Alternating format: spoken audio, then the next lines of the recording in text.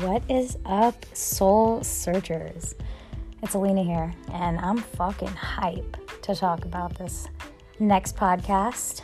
It's episode 4, season 1, and today I want to talk a little bit about friendship. This has been a huge topic of late. So I want you to take a deep breath,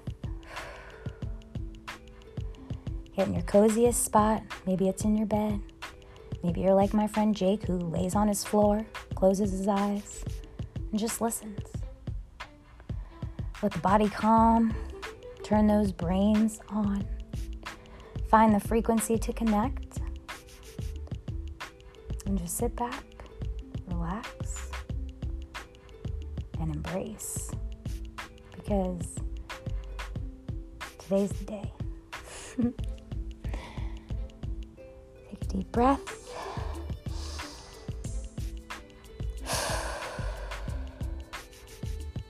So I want to talk a little bit about friendship. I think this is something we all ponder and decipher for ourselves.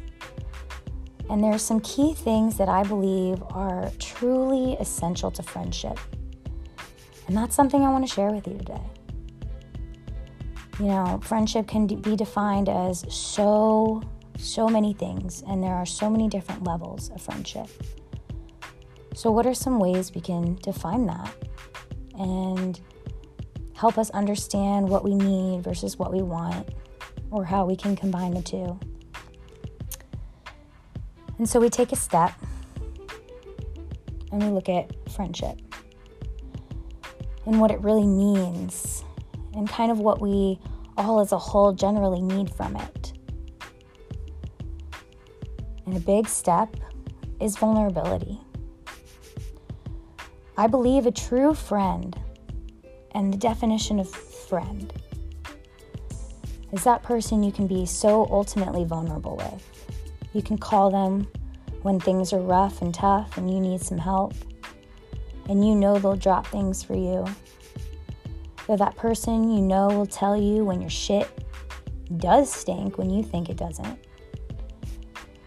And it's that person that allows you to grow, that encourages you to be your best self, that looks at your aspirations and helps you achieve them. And I know we have these people in our life, and sometimes we can take them for granted. So in our friendships, it's important to remember that you do the same things for them. Allow them to be vulnerable with you. If you want that relationship and that true friendship, let them be able to call you. And when times are tough, that vulnerability kicks in again, and you've got to let your guard down. You've got to take control and let them know how you feel. If you're like me, it might seem a little selfish, and sometimes, over the past couple of weeks, I've personally haven't called my best friend. And I haven't really talked to her about what's been going on, because I wanted to give her her time to do her thing, to live her life, to come to me if she needs me, so I can see what I need without her, in a way where I can see how I'm doing in my life, handling things on my own. And today I had this random spark and realization that it's okay to be selfish. When you're creating these friendships with people, you should both be selfish. Selfish in a way that you can go and ask for help, and selfless in a way that they can come and talk to you and you'll be there, even though you both have shit going on in your life. And communication in that friendship is so important. Even though you don't want to be a burden, be a burden. And as the receiver, let them be a burden. Be that space for them. And know that you can be a burden when you need to, when you need things off your chest. And like I said, I've been taking time and giving her space and giving her time. And I realized doing that, it's almost like I lose my outlet and I dig myself this hole, because I don't have this person or people that make me feel that I can express myself and get it all off my chest and, just be able to talk so that I can get my thoughts out, or so that I can resolve my own issue. And it's okay to be that burden, because when I personally cut myself off, I fell apart a little bit because I didn't have that outlet. The thing I was used to, the habit I was used to, the person that allows me to be my unapologetic self. And my world has imploded with other sets of friends, other groups of people. And this thought also came to my mind about how we define our friendships. And it's almost like a bullseye. And it's something I learned in one of my psych classes about how as we age and when we get to our geriatric years, 70s, 80s, it's those extremely important people, those close-knit people that allow our mental health to be stronger, our physical health to be stronger, because we have these ties and these relationships. So when our partners pass away or when friends die, we have this strong sense of community with these special people and this almost self-strength within ourselves. And then you have this next group of people who are acquaintance friends, people you hang out with. Maybe these are the people you work with that you go out and hang out with. Maybe there's a couple of those potential people that could be that inner circle.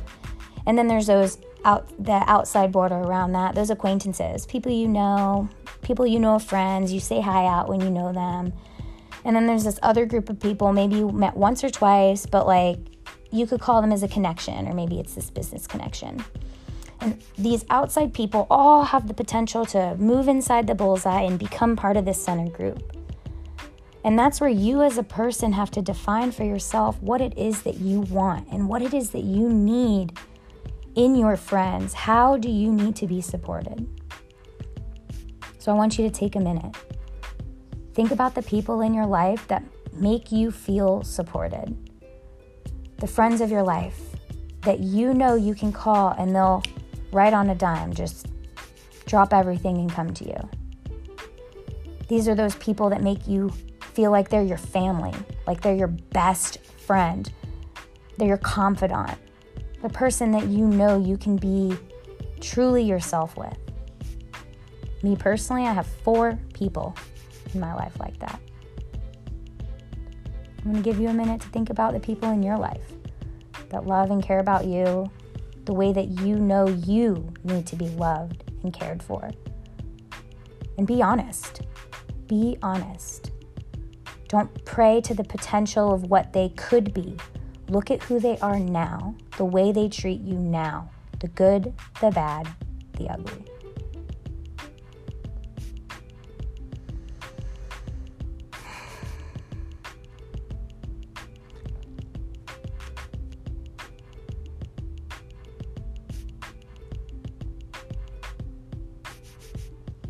No, sorry if I cut you off if you're still thinking.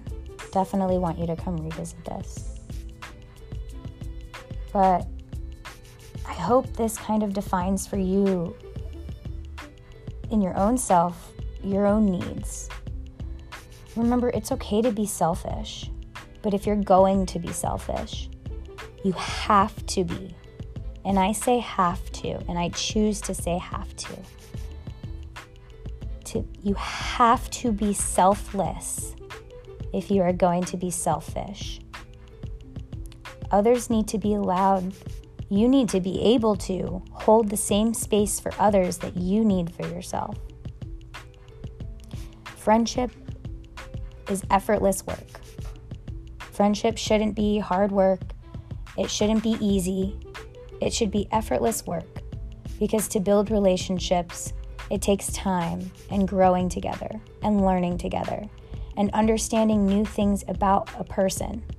No one ever stays the same. People change and they evolve. And if you continue to communicate and define for yourself and your friends those understandings about each other and with each other and talk about it, that's how you truly find growth together. That's how you truly build relationships. These are things I believe, and these are things that I'm glad that I've had the understanding and, snaps back in, because I've been so disconnected. And I'm sure others have been too. I really, really needed to get this off my chest, and I hope these things were something that you're able to define for yourself of friendship. Think about the things you want. Think about the things you need. Understand that you are capable of being alone. But as humans, we are fortunate to be able to connect on more than an instinctual level, but an intellectual level. Don't negate your instincts. Pay attention to the way people make you feel. Then allow your logic to define and identify what it is you need.